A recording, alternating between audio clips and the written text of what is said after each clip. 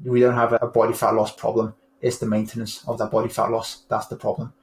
The diet, should we say, is working Monday to Friday. That's creating a calorie deficit, but then it's the weekend, because obviously calories do not count on a weekend. Hey everyone, I'm Sina Hagihat and welcome to First Serve. The path to live a fulfilled and abundant life is to learn, grow and serve, and that is what this podcast is all about.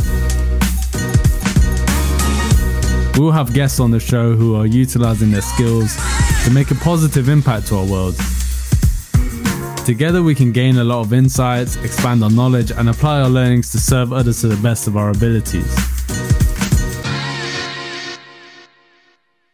Welcome to the First Serve podcast. Today we have Chris Lowe with us, who is a world-class nutritionist and has worked with some of the top sports clubs and athletes. And today we're going to talk about high-performance eating. Chris, welcome to the show. Sina, thank you very much for having me on board today. We're looking forward to it, and I'm sure we're going to get into a lot of very exciting and interesting topics. Yeah, for sure. So to begin with, what is high performance to you? What does high performance mean? So if I was coaching someone to be a high performer or peak performer, it's very much looking at how to extract their full potential. So as a coach, in terms of getting someone from where they are now to peak performance, high performance, is extracting their full potential. So they're not leaving any untapped potential like on the table. So whether it's their, I guess for my area of focus, nutrition is very much going to be looking at, right, where they now, what are they doing, what their current habits are like with regards to what they eat, how much they eat and when they eat it, and how can we make this better so nutrition is not a limiting factor to their performance. So when I have a high performance mindset in terms of nutrition programming, that's the lens I look through in terms of where they now, and then how can we make things optimal for them as an individual and them as an athlete that is specific to their sport. All right. And what would you say is the difference between the average population and elite athletes? Because when I look back at when I used to play high level sport, I don't think there was much focus on nutrition. Like we had all the training and all the exercises, but when I look back at it, there wasn't a focus on nutrition. Do you think that's changed over the past couple of years? And how do you think that mindset has shifted? Do you think there is now more focus there because they see that you can get that competitive edge by really focusing on your nutrition and not just about your exercise? 100%, mate, 100%. Like if we look at the research, it's still a very infant topic. It's only really been kind of pushing out for the last 20 plus years in a good amount of volume. So we're still kind of figuring stuff out, still finding things out and seeing the true and full value of nutrition and how it impacts the lives of not just like the athlete as an individual, but athlete as a peak performer as well. So if you look at, I like to think most high level sports will have a nutritionist, but hardly any of them are going to be full-time. A lot of them will be part-time contractors. So they're still seeing the value in it, but they're still within like the entire budget, should we say. There's no value in it that much, should we say. So it's definitely getting there for sure. But in terms of like the criteria, what they need to fill, like nutrition is kind of a luxury if you're working in a sports club, same as like a sports psychologist perhaps. So they need the physical preparation side of things. So they're always going to have a strength and conditioning coach. Athletes always are going to get injured, so they need the physiotherapy. They need the skills coaches for the technical, tactical. So they need like the core group always. And then if they got a bit more in the budget, it's like nutritionists would be nice, a psychologist would be nice. So, it's still like an add-on, it's a luxury at the moment in pro sports. But if you look back 10, 20 years ago, that role didn't even exist. So it's definitely for sure. Yeah, 100%. And, you hit the nail on the head in terms of the impact nutrition has on an athlete. Essentially just makes them progress far quicker for the same level amount of work they do in the gym. That's probably the easiest way upon it. So I always think of when you train, you're getting it to get an adaptation, a response. So if you just do training alone without the proper nutrition, it's like dialing the switch around maybe I don't know the numbers, maybe 70%, 80%.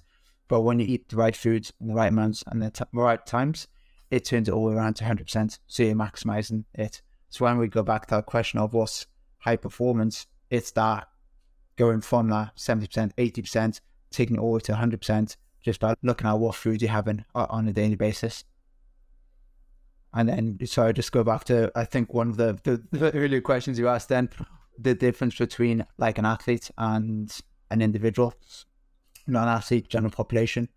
And sometimes this is what gets a little bit sort of misunderstood perhaps when you look at athletes, is that we have to treat them as individuals first. They are people first. They have the same lives as most people in terms of they have a family, they'll have social occasions, they'll have their own issues, their own problems.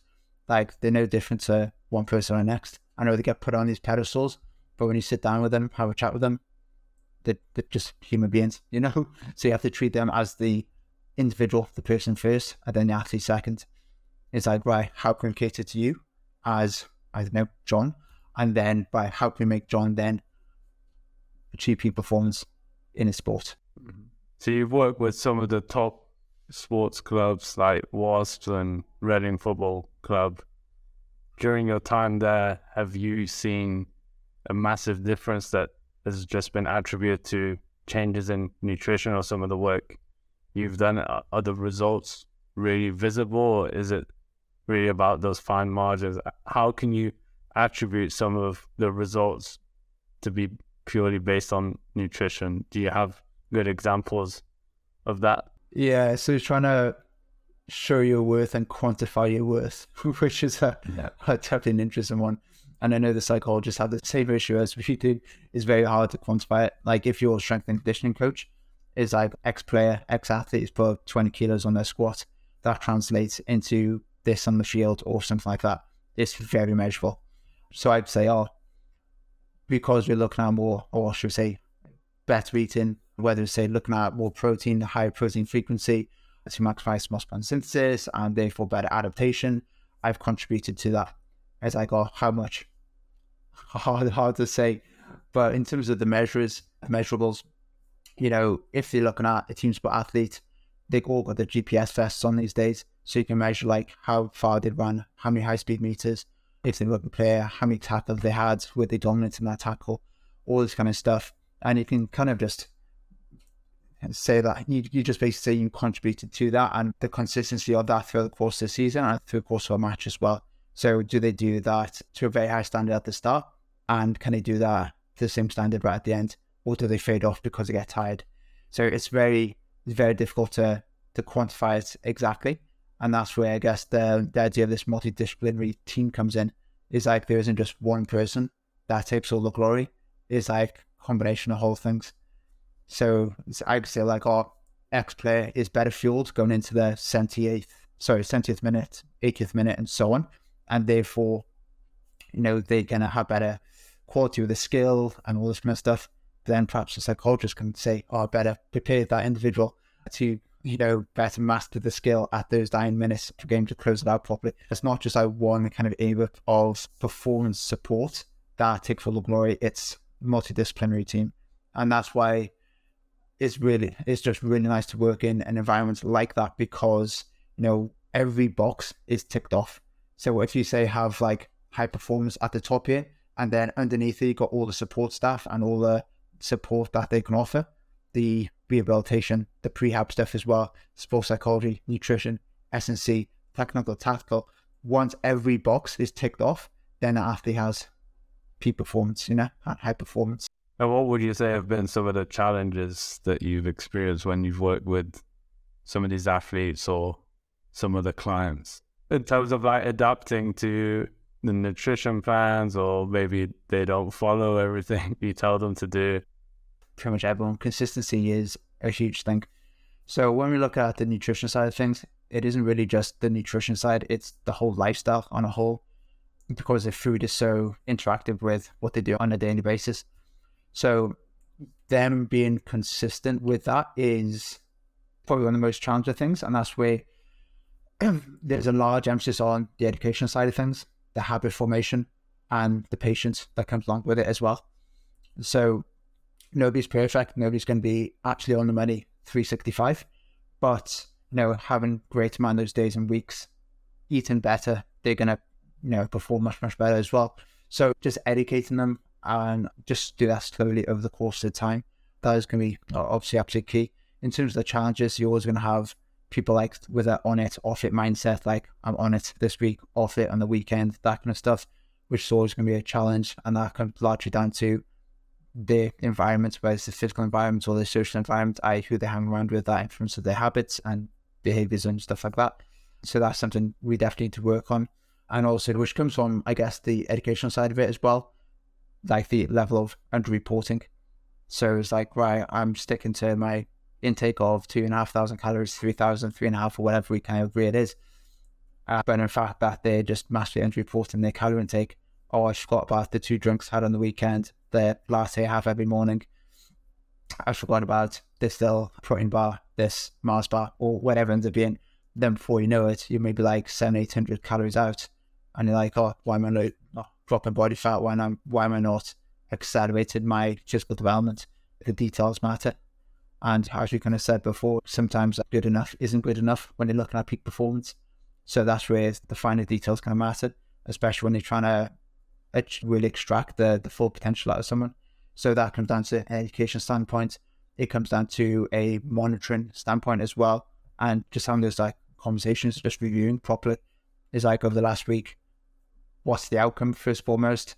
Are we achieving our goals? Yes, no. Then based on that, let's work backwards. What has the process looked like? Has it been effective? If it's not been effective, why hasn't it? Have you not stuck to it? Is the actual process that I've programmed for you not quite right? Whatever ends up being. So yeah, the biggest thing is really just making them consistent in one way, shape or form. So basically making sure they track what they're eating and they're transparent about what they're eating as well, instead of trying to fudge the numbers up to make it look like they're following the plan. If the maths doesn't add up, it doesn't add up. If someone says like, oh, I just say general population, for example, I can't lose weight on 2,000 calories. And if you know that they're burning 3,000 calories a day, it's like, well, you're probably not eating 2,000 calories. It's probably eating 3,000. There's just that 1,000 that's unaccounted for somewhere. So where is it? Then that just allows us to ask better questions. Is it a case that you're bullshitting me and yourself and you're lying? Or is it you just don't know? You don't remember? Are you having like 5 cups of tea a day with a digestive biscuit each time? It's like, okay, all of a sudden you're 700 calories out. And it's like, oh, I just had a little biscuit, but it adds up, It could be a case of you putting loads of, olive oil, healthy oils, healthy fats on your salads. It's like, okay, that's probably like 300 calories. Are you accounting for that?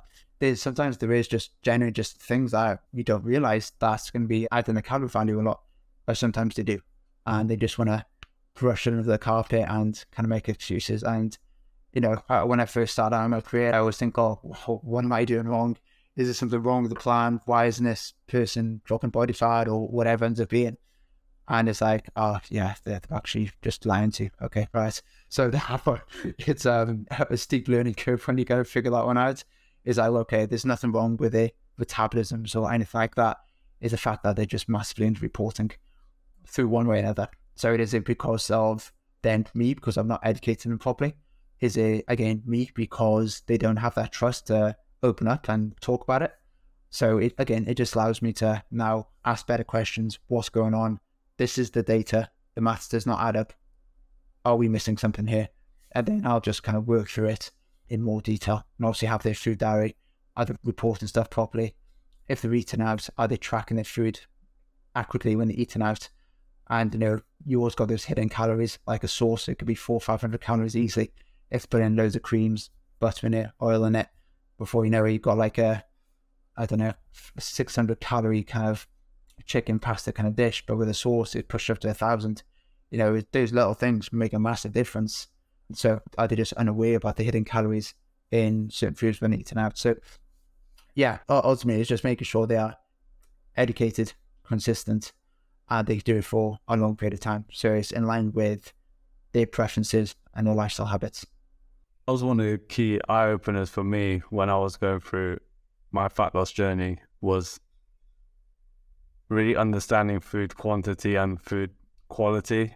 because I think sometimes you can track certain foods and you see like the calories aren't that high, so it must be okay for you. But then when you start to actually look into the contents or the nutritional information about certain sources, you see how much salt and sugar is in there. And once you start tracking it, it really puts you off. So you think, oh, this is only like 50 calories. But I think when you dive into it and you notice the salts and sugars, that really has that negative impact, that you might be hitting your calories like 2,000 calories a day, but I think it's also important to understand what those 2,000 calories consist of, because it can have that negative impact to your body and even your mood and energy levels. Yeah, absolutely. And that's probably one thing a lot of people kind of forget about now, is how important food quality is. Like, just going back to the basics, like we talk so much on calories, macros, carbs, protein, all the fancy stuff, but then we kind of forget about food quality, eating your vegetables, to do the good stuff, because that is ultimately the foundation to it all. And when I guess like if you fit your macros, that kind of type of diet and popularized, we don't need to focus too much on food quality for the purposes of dropping body fat, which is true. Like, ultimately calories are absolutely key. Energy balance is key for body composition changes, fat loss and stuff, and food quality doesn't play that much of a role in it. It plays a role, but for fat loss purposes only, it isn't too much. But people don't want to just drop body fat. They want to perform well, they want to feel good, and that's where food quality comes in. So, there's extra layers. So, if you think of it like as a pyramid, like for body composition changes, again, fat loss, calories sit right at the bottom. You can have the most high quality foods in your diet possible. I don't talk about high quality, nutrient dense, minimally processed. You can have all of them in the world in your diet, but if you have 4,000 calories of high quality foods and you burn 3,000, you're not dropping body fat. So therefore, calorie intake has to come below that. So there's always calories, then it's food quality, and then you can look at macronutrients after that. Yeah, that makes sense. Because if you really want to drop body fat, you can just drastically cut your calories, right? But at the end of the day, if you're just cutting calories drastically and not really putting in the work or having good quality food, you're not really going to feel great, right? Absolutely, yeah, 100%. Like, I know that if I'm very consistent with eating high quality foods, but I know that if I go to a lower quality food diet for a couple of days, whatever happens, maybe Christmas or something that stands in the way, then I feel like shit. I feel really bad. Even if I have enough calories on board, my energy's poor. It's like, right, you're burning 2,500 calories, you're eating 4,500 calories, you've got enough energy available to feel good, but because the food quality is poor, you just end up feeling really crap all the time. So, yeah, food quality is absolutely key. And that's one of the things when I need to, or the struggle is with educating athletes, like, as rudimentary as it sounds, but have you eaten your vegetables today? Like, we're talking about like peak performance here with all like this really nitty-gritty specifics and the details to maximize adaptation, recovery, all this kind of good stuff. But it's like, right, have you eaten your vegetables first? You can't ignore the foundations. And that's sometimes when a worker, like a new athlete, is like, you got to understand where they are right now. It's like, if you think of, again, that pyramid, like, where are they on that? Do we have to start right at the bottom? Or can we just jump in quite near the top? And that's based on their education level, their experience, their habits, their consistency. And then we can work from there. So we touched a little bit on like fat loss, calorie intake, food quality. There's a lot of like diets out there and fasting. What is the best diet, and what are your thoughts on fasting, intermittent fasting, those kind of things, or meal replacements? So, as we mentioned, calorie intake is actually key for fat loss purposes only. And when I say fat loss purposes only, I'm not talking about like muscle adaptation, like energy levels, all that kind of stuff. But for fat loss purposes only, we need to be in a calorie deficit. So whatever kind of approach you can adhere to, the longest is the best one. That is as simple as that. Whatever it looks like. Usually, if a diet has a name, it's usually just a gimmicky, bullshitty kind of thing, But, ultimately, it doesn't matter. If you love keto, if you love paleo, if you love zone diet, if you love intermittent fasting, they all work. Why? Because they create a calorie deficit in some way, shape, or form.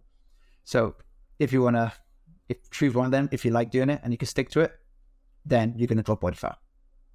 So like for me, I'll take far more of a balanced approach. I just run a moderate kind of calorie deficit. I wouldn't have to put my own name on it, like the Chris Lowe diet or anything. Ultimately, a calorie deficit is key, whatever you can stick to the most.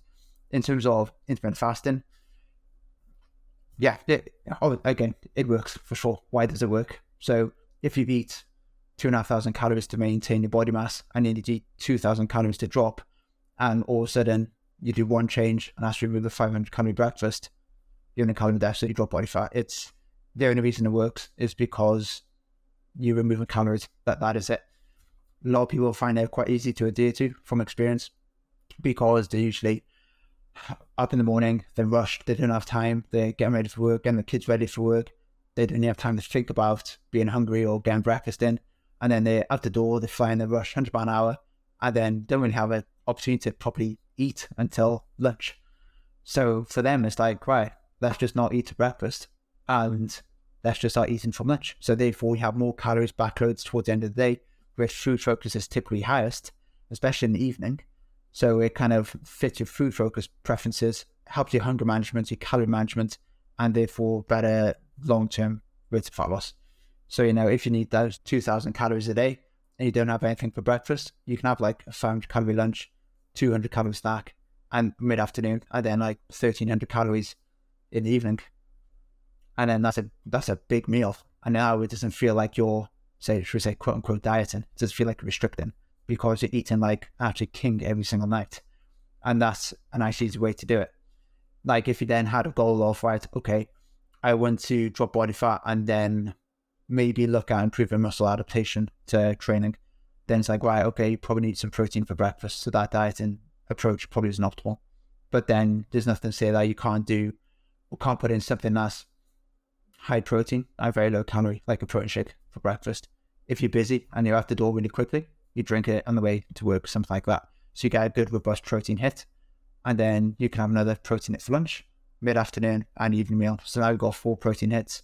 You can optimize muscle protein synthesis and support the adaptive response to weight training. And then your overall calorie balance made up from the remaining nutrients. So carbs and fats can be periodized and programmed to the back end of the day. So you kind of get the best of both.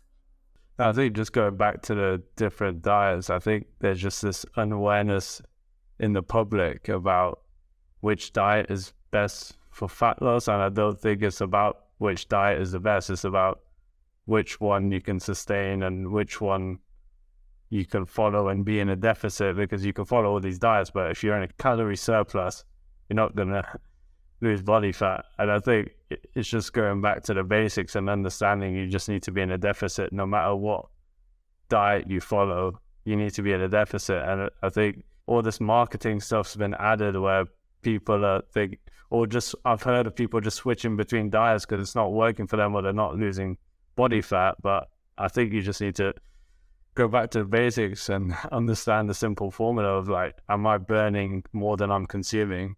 And I think a lot of people don't look back at the basics. They just think certain diets don't work for them.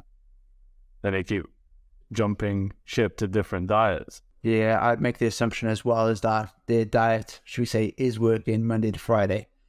That's creating a calorie deficit, but then it's the weekend because obviously calories do not count on a weekend. And I very much doubt that if they have a social life, they're not following a paleo diet, keto diet, whatever. When they're out for food on the weekend, out for drinks, they're having a Sunday roast to fry it, whatever ends up being, those calories count, don't they, in terms of their overall weekly balance.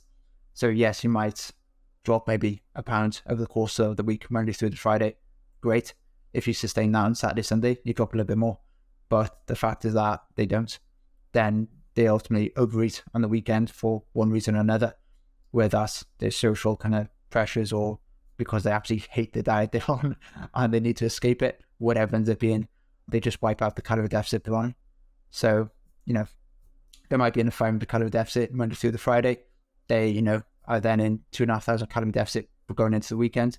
But if they overeat by 2,500 calories on Saturday and Sunday, very easily doable. You could do that one meal if you want. Then you just wipe that whole week of work and then jump on the scales Monday morning. Diet didn't work. Shit diet. I'm going to do something else. It's like, no, it's the weekend. Sort the weekend out. Or at least have more of an awareness over the weekend and be more proactive in your strategy Monday to Friday to counteract the social kind of balance and how it impacts your overall calorie intake.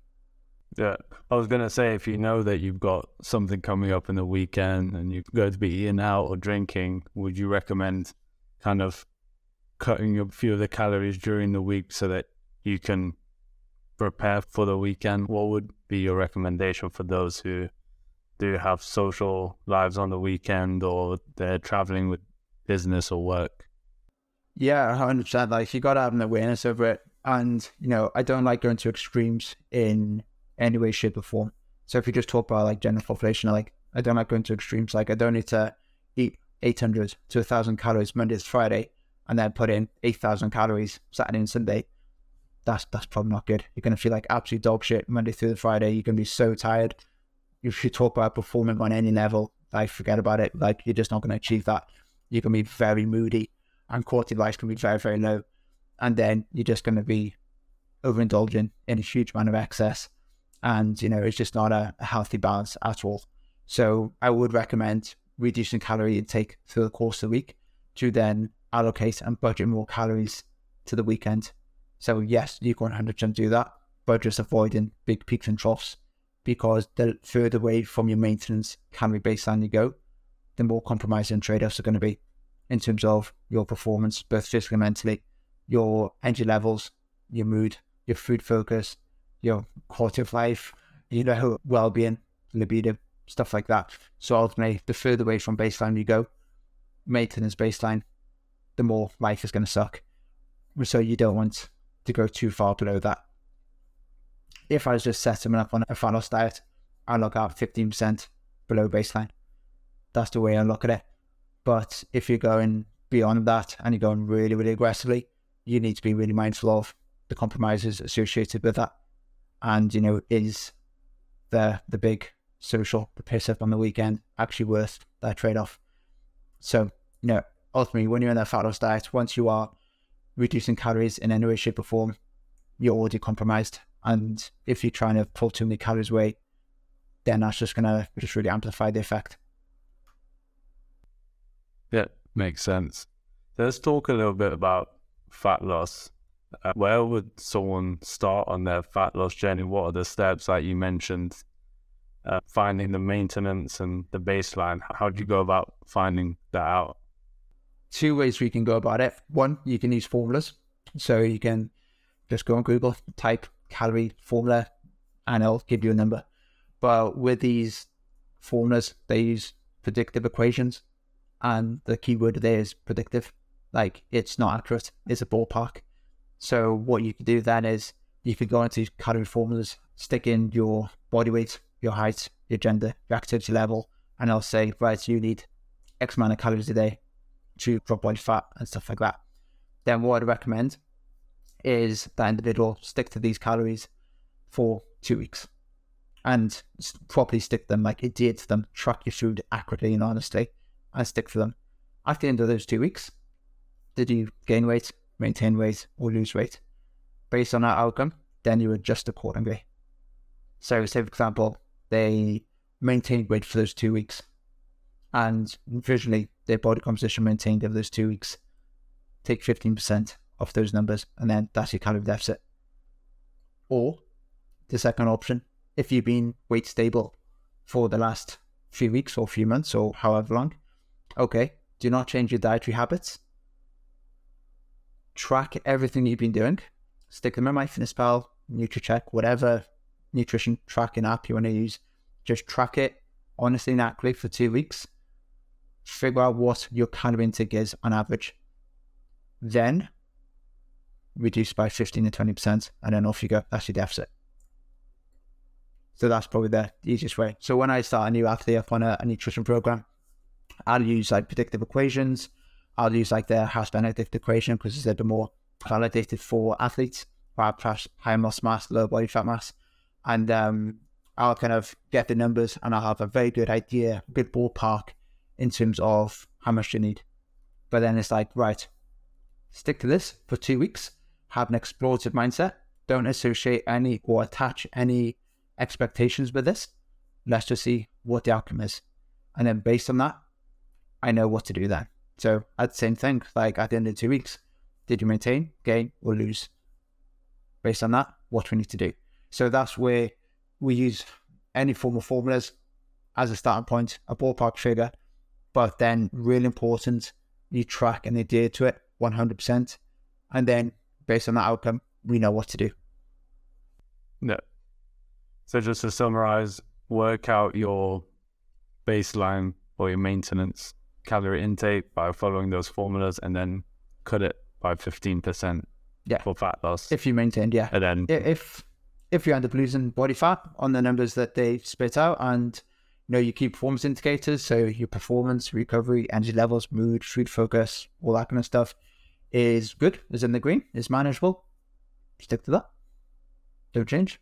But then if you didn't lose much, would you recommend cutting more than 15%, or would you say, okay, maybe just increase your output more? So what's the balance between cutting or increasing output? Like you're saying, yeah, it's still 15% deficit is still the same regardless of what you do thereabouts.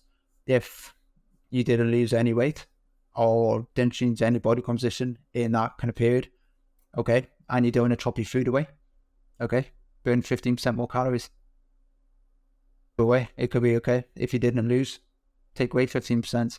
If you don't want to take 15%, take away 7.5 and burn 7.5, like whatever ends up looking like. Ultimately, you need to further increase that calorie deficit by increasing expenditure and reducing intake, however that looks. And that's where your personal preference comes into it massively. So for me, for example, I have a little bit more time on my side being self-employed, working at home. If I wanted to, I could go out, I can increase my steps, I can move more, I can burn more energy. There's no problem. And I don't particularly want to reduce my calorie intake that much. I like my food. I love eating. So I'd much rather try and protect my food intake as much as possible by keep my calories as high as possible, but increase my expenditure. But some people listening to this may say, Chris, I'm flat out all the time. I don't have any more time to increase my movement. Okay, by default, you have to reduce your calorie intake if you want to continue dropping body fat. And if you're kind of busy and you don't drop too much food, then you go for a little bit of both. So ultimately, however it looks. But before I would even consider adjusting an individual's plan, I'd always ask them or investigate how adherent have you been to it. Because before you know it, if you're looking at 15% of 2,000 calories, 300 calories, that's very simple. I don't know, a latte and a banana. It's very easily missed off. It's so before I say go and do X more exercise, before you do another calorie reduction, let's make sure we're tracking everything. And if I'm absolutely satisfied that they are doing what they said they were doing, then okay, then we can have a look. Because again, if the maths doesn't add up, for sure you get individuals who adapt differently to a calorie deficit. Their rest of metabolic rate will reduce a little bit. It's called NEAT, non-exercise activity thermogenesis, that will reduce to different extents in different individuals based on the calorie intake and stuff like that. So we take these things into account, but ask me, if the maths doesn't add up, it doesn't add up. If it looks too wrong on paper, then that gives me the green light to dig a little bit more in it. Yeah. So we talked a lot about calories and calorie deficit for fat loss. Should we not focus at all on the macronutrient levels when it comes to fat loss? Does that play a role at all? What are the right macronutrient levels for fat loss? Yeah, so great question. It has layers. So again, go back to that model, that pyramid model. Calories is the foundation. Then I'd stick food quality as second. Some people could probably argue that protein needs to go second, then food quality, but I like to go food quality just because it has more low energy density foods by default, more fiber, there's more filling, and therefore you're better able to adhere to that calorie intake because your hunger management's a bit better. So Then after that, go high protein. So if you were to compare two diets of the same calories with the same people, same group of people, one low protein, one high protein, the high protein diets can be superior for fat loss, potentially through having like greater thermic effect. Protein intakes, protein foods are hard to break down, so they're a bit more calorie demanding to fat and carbohydrates. So you're going to suggest that, and they're going to be more satiating. They're going to fill you up a little bit more. So that helps with hunger management and therefore calorie management. So you'd always go calories through quality protein. Then for general population, we don't have heightened performance and recovery demands. Carb and fat ratios do not make any difference at all. But if you had a performance goal, for example, an athlete, then you most likely bias, or I'd highly recommend that they bias more carbohydrates and less fat to support that, because carbohydrates support medium to high intensity based performance and help you sustain it. So ultimately it depends on what the objective is. So if you want body composition changes and performance, then you're going to have to reduce your dietary fat as you protect more carbohydrates. But you do not want to run dietary fat through the floor, because we're going to need an essential amount through our diet. So, you're not going to really pull it anywhere below 0.5 gram per kilogram for, body mass. So 100 kilo guy, 50 grams. Females might go somewhere a little bit higher, 0.75 gram or something like that. But ultimately, it's that kind of bias of more carbohydrates, less fat. And then you kind of got more specificity as you kind of go up the performance kind of food chain, Yeah, because I was going to ask about the fat levels, because I think if you're trying to lose fat, you think I need to just cut fat out completely. But as you just mentioned, we do need a certain amount of fat. How important is it to have fat in your diet? And obviously there's different types of fat, right? Yeah, Can you speak to that a little bit? We can't run dietary fat through the floor, for example. It's going to help us absorb our fat-soluble vitamins. If we have inadequate fat amounts in our diet, then we're not going to absorb vitamins A, D, E, and K. So that's a nice, straightforward example. And obviously it does contribute to your energy demands as well. So if we go back to like the fat loss kind of diet, if you say, for example, I have two diets, same calories, same protein, one goes high carb, low fat, and the other one goes low fat, high carb. Yeah, I think I said that right. Rate of fat loss, exactly the same. But then again, if you have the performance element to it, then you're probably going to go higher carbohydrate, low fat, but then not all the way to the bottom. And there's some research perhaps showing that in very lean individuals, higher carbohydrate and lower fat approaches may be more beneficial, physique athletes, I think, because high carbohydrates could be a little bit more muscle sparing when they do become very, very lean. So whether that just means that they have a little bit more carbohydrate in their diet to train harder in the gym, and therefore they got that anabolic stimulus from weight training and lifting weights, so they preserve muscle mass better. Quite hard to say, but that's the way I typically approach it. And just from a biased personal perspective, carbohydrates, they are just great. I don't know, you have far more options with your food. You can have your bread, you can have your pasta, you can have your cereal, you can have nice fruits. So just on preserving muscle mass, because I know when we're talking about fat loss and getting into the best shape of your life, people want the fat loss and they also want to preserve muscle mass and even to grow muscle on top of what they already have. So is there an optimal way of cutting fat without compromising muscle mass? Yeah, you have to train very hard and progressively, and you need to have high protein. So if you think of the optimal approach to building muscle, it is a robust weight training stimulus, always the most important thing, high protein intake, somewhere above 2 grams per kilogram, and then sufficient calories, so a calorie surplus. So if you then ask me, right, that's the optimal way of doing it. If you ask me the optimal way to lose muscle and flip it on its head, there'd be no weight training stimulus, low protein, and very low calories. So what we need to do, we don't need to be in a calorie deficit to drop body fat. So we need to be in a small to moderate calorie deficit, because too much of a calorie deficit is going to be very catabolic in nature. It's not going to favor growth. We need to have a very robust weight training stimulus, of course, because if you don't use it, you lose it. So if you just don't weight train at all, or if you massively reduce your loads during the fat loss phase, then, you're not using it properly to a normal amount, so you're going to lose it. So weight training stimulus is very important. And then you need to keep your protein intake nice and high. So they're the kind of three things. And then on top of that, just to manage expectations. Yes, you can build muscle and calorie deficit for sure. You can get recomposition, so you can drop body fat or muscle at the same time, but it's not going to be as optimal as being in a calorie surplus.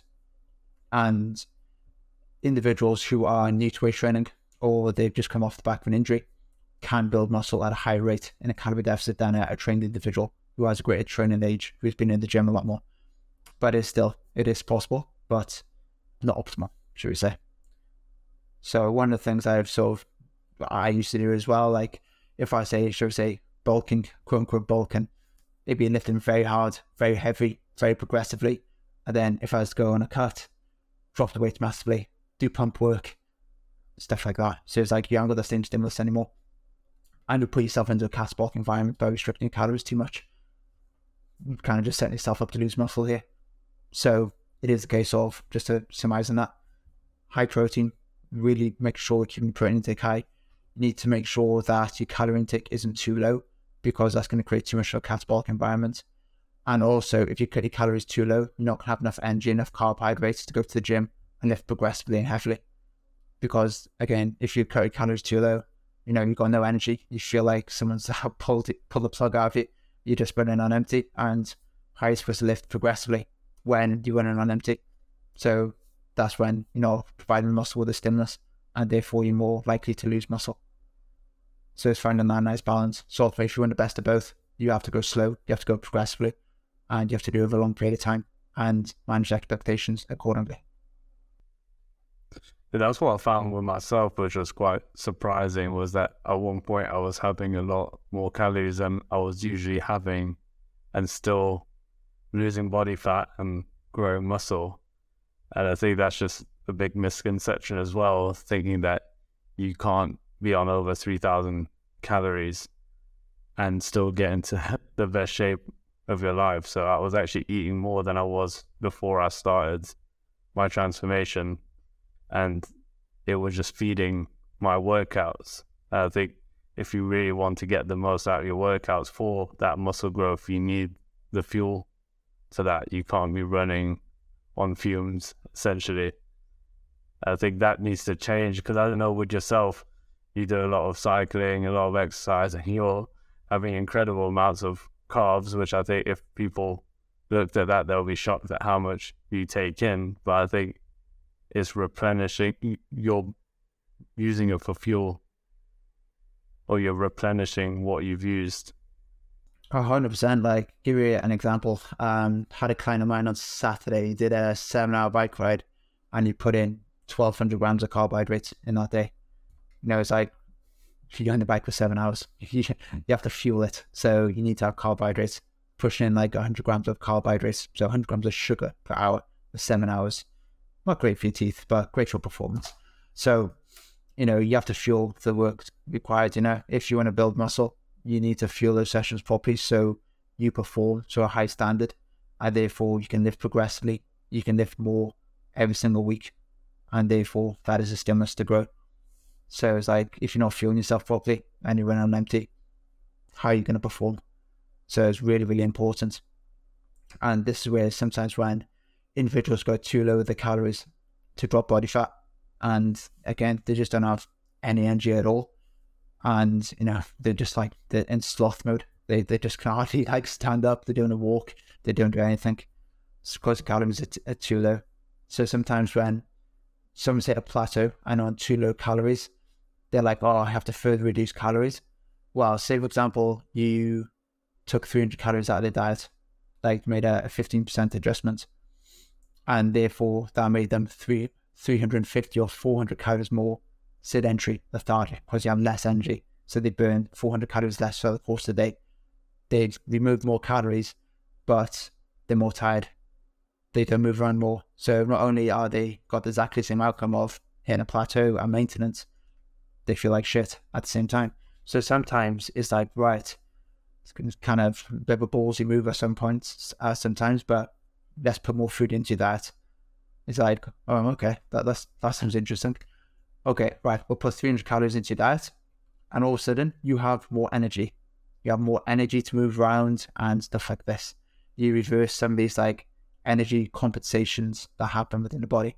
And now all of a sudden you put in that 300 calories extra, you move around 400 to 500 calories more. So by putting in more food, it's giving more energy to move around. So now you create a bigger calorie deficit by eating more food, which it doesn't make sense, but at the same time, it's like, it's still inverse about. Yes, we put in more food in, but if out is greater than in, you're still in the calorie deficit, doesn't matter how it looks. So, sometimes like just cutting calories is not always a good thing, because not only are you going to experience far too many compromises, but you kind of just shoot yourself in the foot. And that's why I said, like, sometimes most of the time a coach is needed to look at your progress objectively, because when you're in it, you're immersed in it, you're very kind of emotionally kind of bought into it, and you sometimes can be quite reactive and not make the right decision. Where a coach, to look at things objectively, it's like, right, this is your output, this is your intake, this is the outcome. What do we need to do? What parts of the puzzle do we need to change?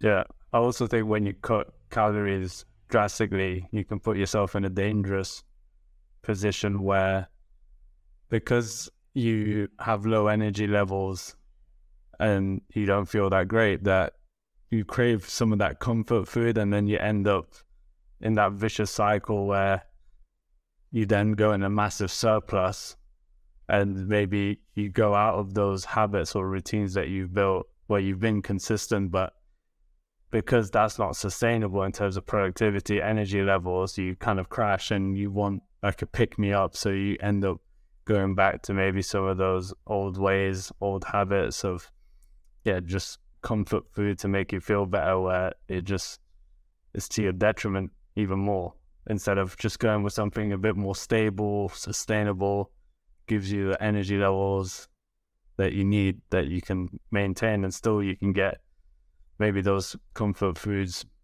a little bit on the weekend if you've been disciplined. But I think going too low is just a dangerous game, I think. 100%. It comes back to that pendulum analogy. Like, if you go one way, you can swing back the other way. So it's like, right, that's that keyword, balance. We need balance. So yes, we need to restrict the calories, and we need to restrict some of the high-fat, high-sugar foods you have, but it doesn't mean we eliminate it. So you can still have it, but we have to factor in proactively and within the calorie target of your day. Like, that is absolutely key. So if I say, like, you can't have your favorite food, it's like that pink elephant, isn't it? I was like, right, Sina, do not think about a pink elephant. You're like, that pink elephant comes into your head. So if I say, you can't have that Mars bar, you can't have that cookie, they're just going to think about it more and they want it more. So, we can't eliminate these kind of foods. If you're really, really at like the business end of fat loss transformation and you're on a little bit lower calories and we've really got a foot on the gas, okay, you probably have to do things unsustainable for a few weeks.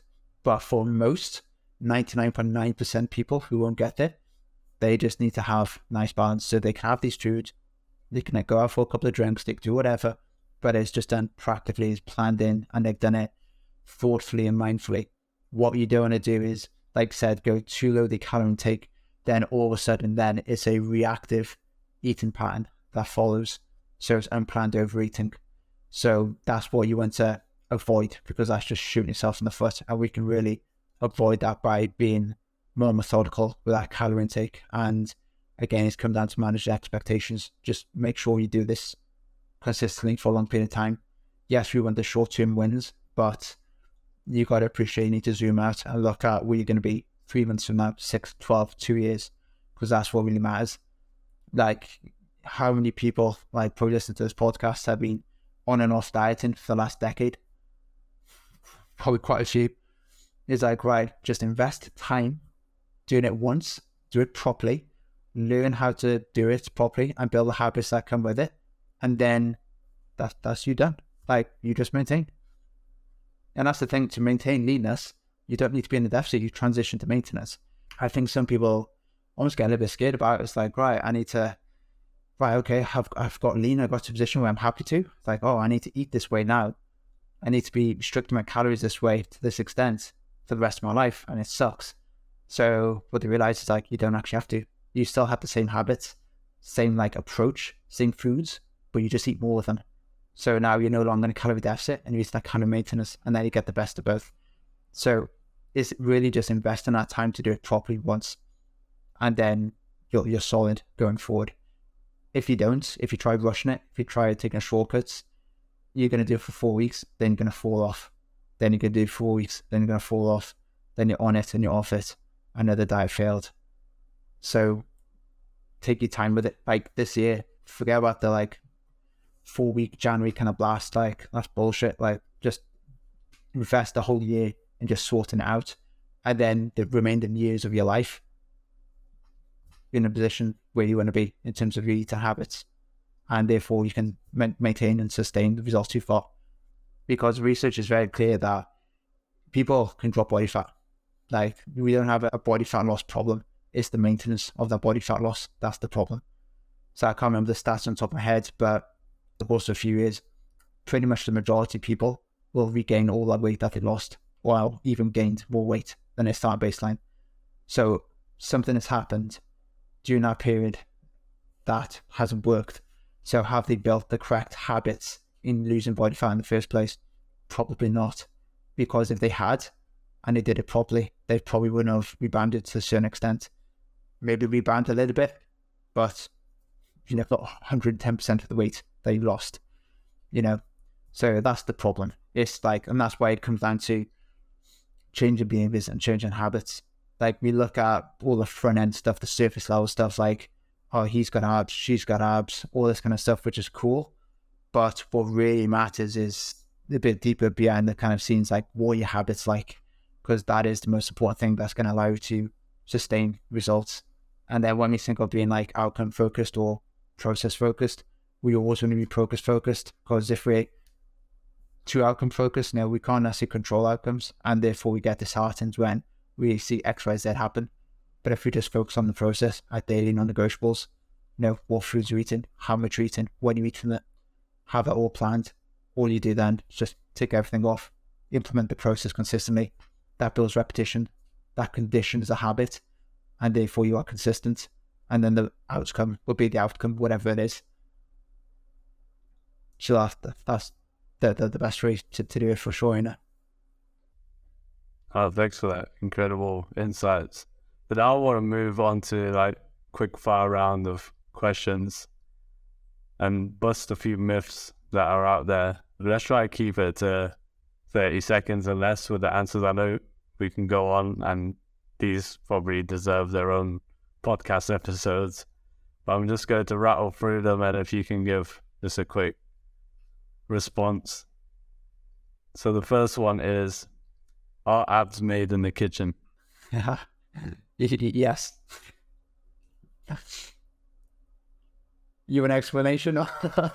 So quick, yeah, if you could do a quick one in less than 30 seconds. Are abs made in the kitchen? Yes. Well, mostly made in the kitchen. We need a calorie deficit. It's in versus out. So it's going to be far easier to create a calorie deficit through dietary habits than exercise habits. You can create abs by burning a ton of calories and keeping your food the same. But for 99.9% of the people, it's much easier to reduce your calorie intake, and therefore your food is made in the kitchen, so abs are made in the kitchen. Thanks. The next one is, carbs are bad, you should keep them out of your diet.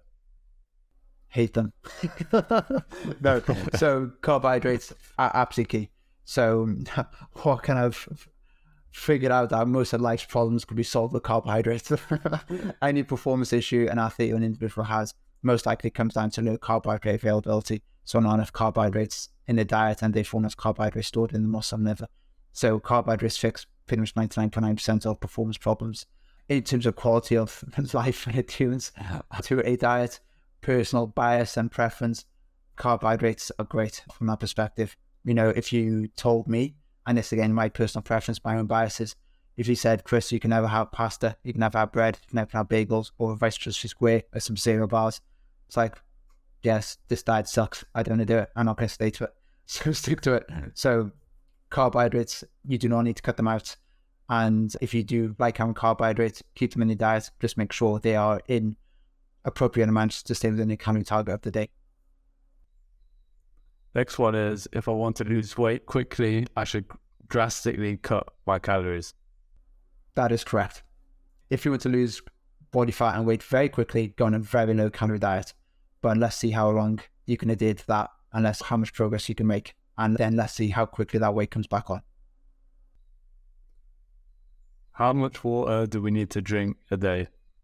There's so many recommendations around this. It kind of depends on how much you sweat, really. So what is your overall kind of fluid balance to ensure you are hydrated? So few recommendations. If you're just like a non-athlete, general population, you can get away just by drinking a thirst, because the fluid in your teas, your coffees, your food can account for maybe 10 to 20% of your fluid intake. So those kind of foods still count. So if you're thirsty, you could drink the thirst, and therefore for most individuals under like temperate kind of conditions, climates, that is about right. If you're athletes, you could probably put a little bit more specificity onto that, maybe 30 to 40 milliliters per kilogram per day. And you probably look to then drip feed that over the course of the day to have better water and fluid retention and maintenance, instead of necking 3 liters at the end of the day. You're probably not going to absorb all that. The next one is, I have to have some protein within 30 minutes after my workout. The anabolic window, it depends on the timing of your protein beforehand. So it's recommended that you evenly distribute protein intake throughout the day, so having protein every maybe 4 hours or so to maximize muscle synthesis, which is the process of rebuilding, remodeling muscle tissue. So if, for example, you have protein 1 hour before you train, then you train for an hour, then you have protein after, then that's kind of like a 3 to 4 hour window. So therefore you would then have protein within 36 minutes after you train. But it's really dependent on the proximity to your previous protein hit, Like what you don't need to do is, like a typical example, you might have someone train after work, finish work 5 o'clock, they train 5:30. They finish the gym at, maybe like 6:30, 7. They'll have a protein shake. Then 30 minutes later, they get home and they'll have the dinner with a big protein hit in. You don't need to have 2 protein hits too close together. You can just forget about the protein shake and just have your meal.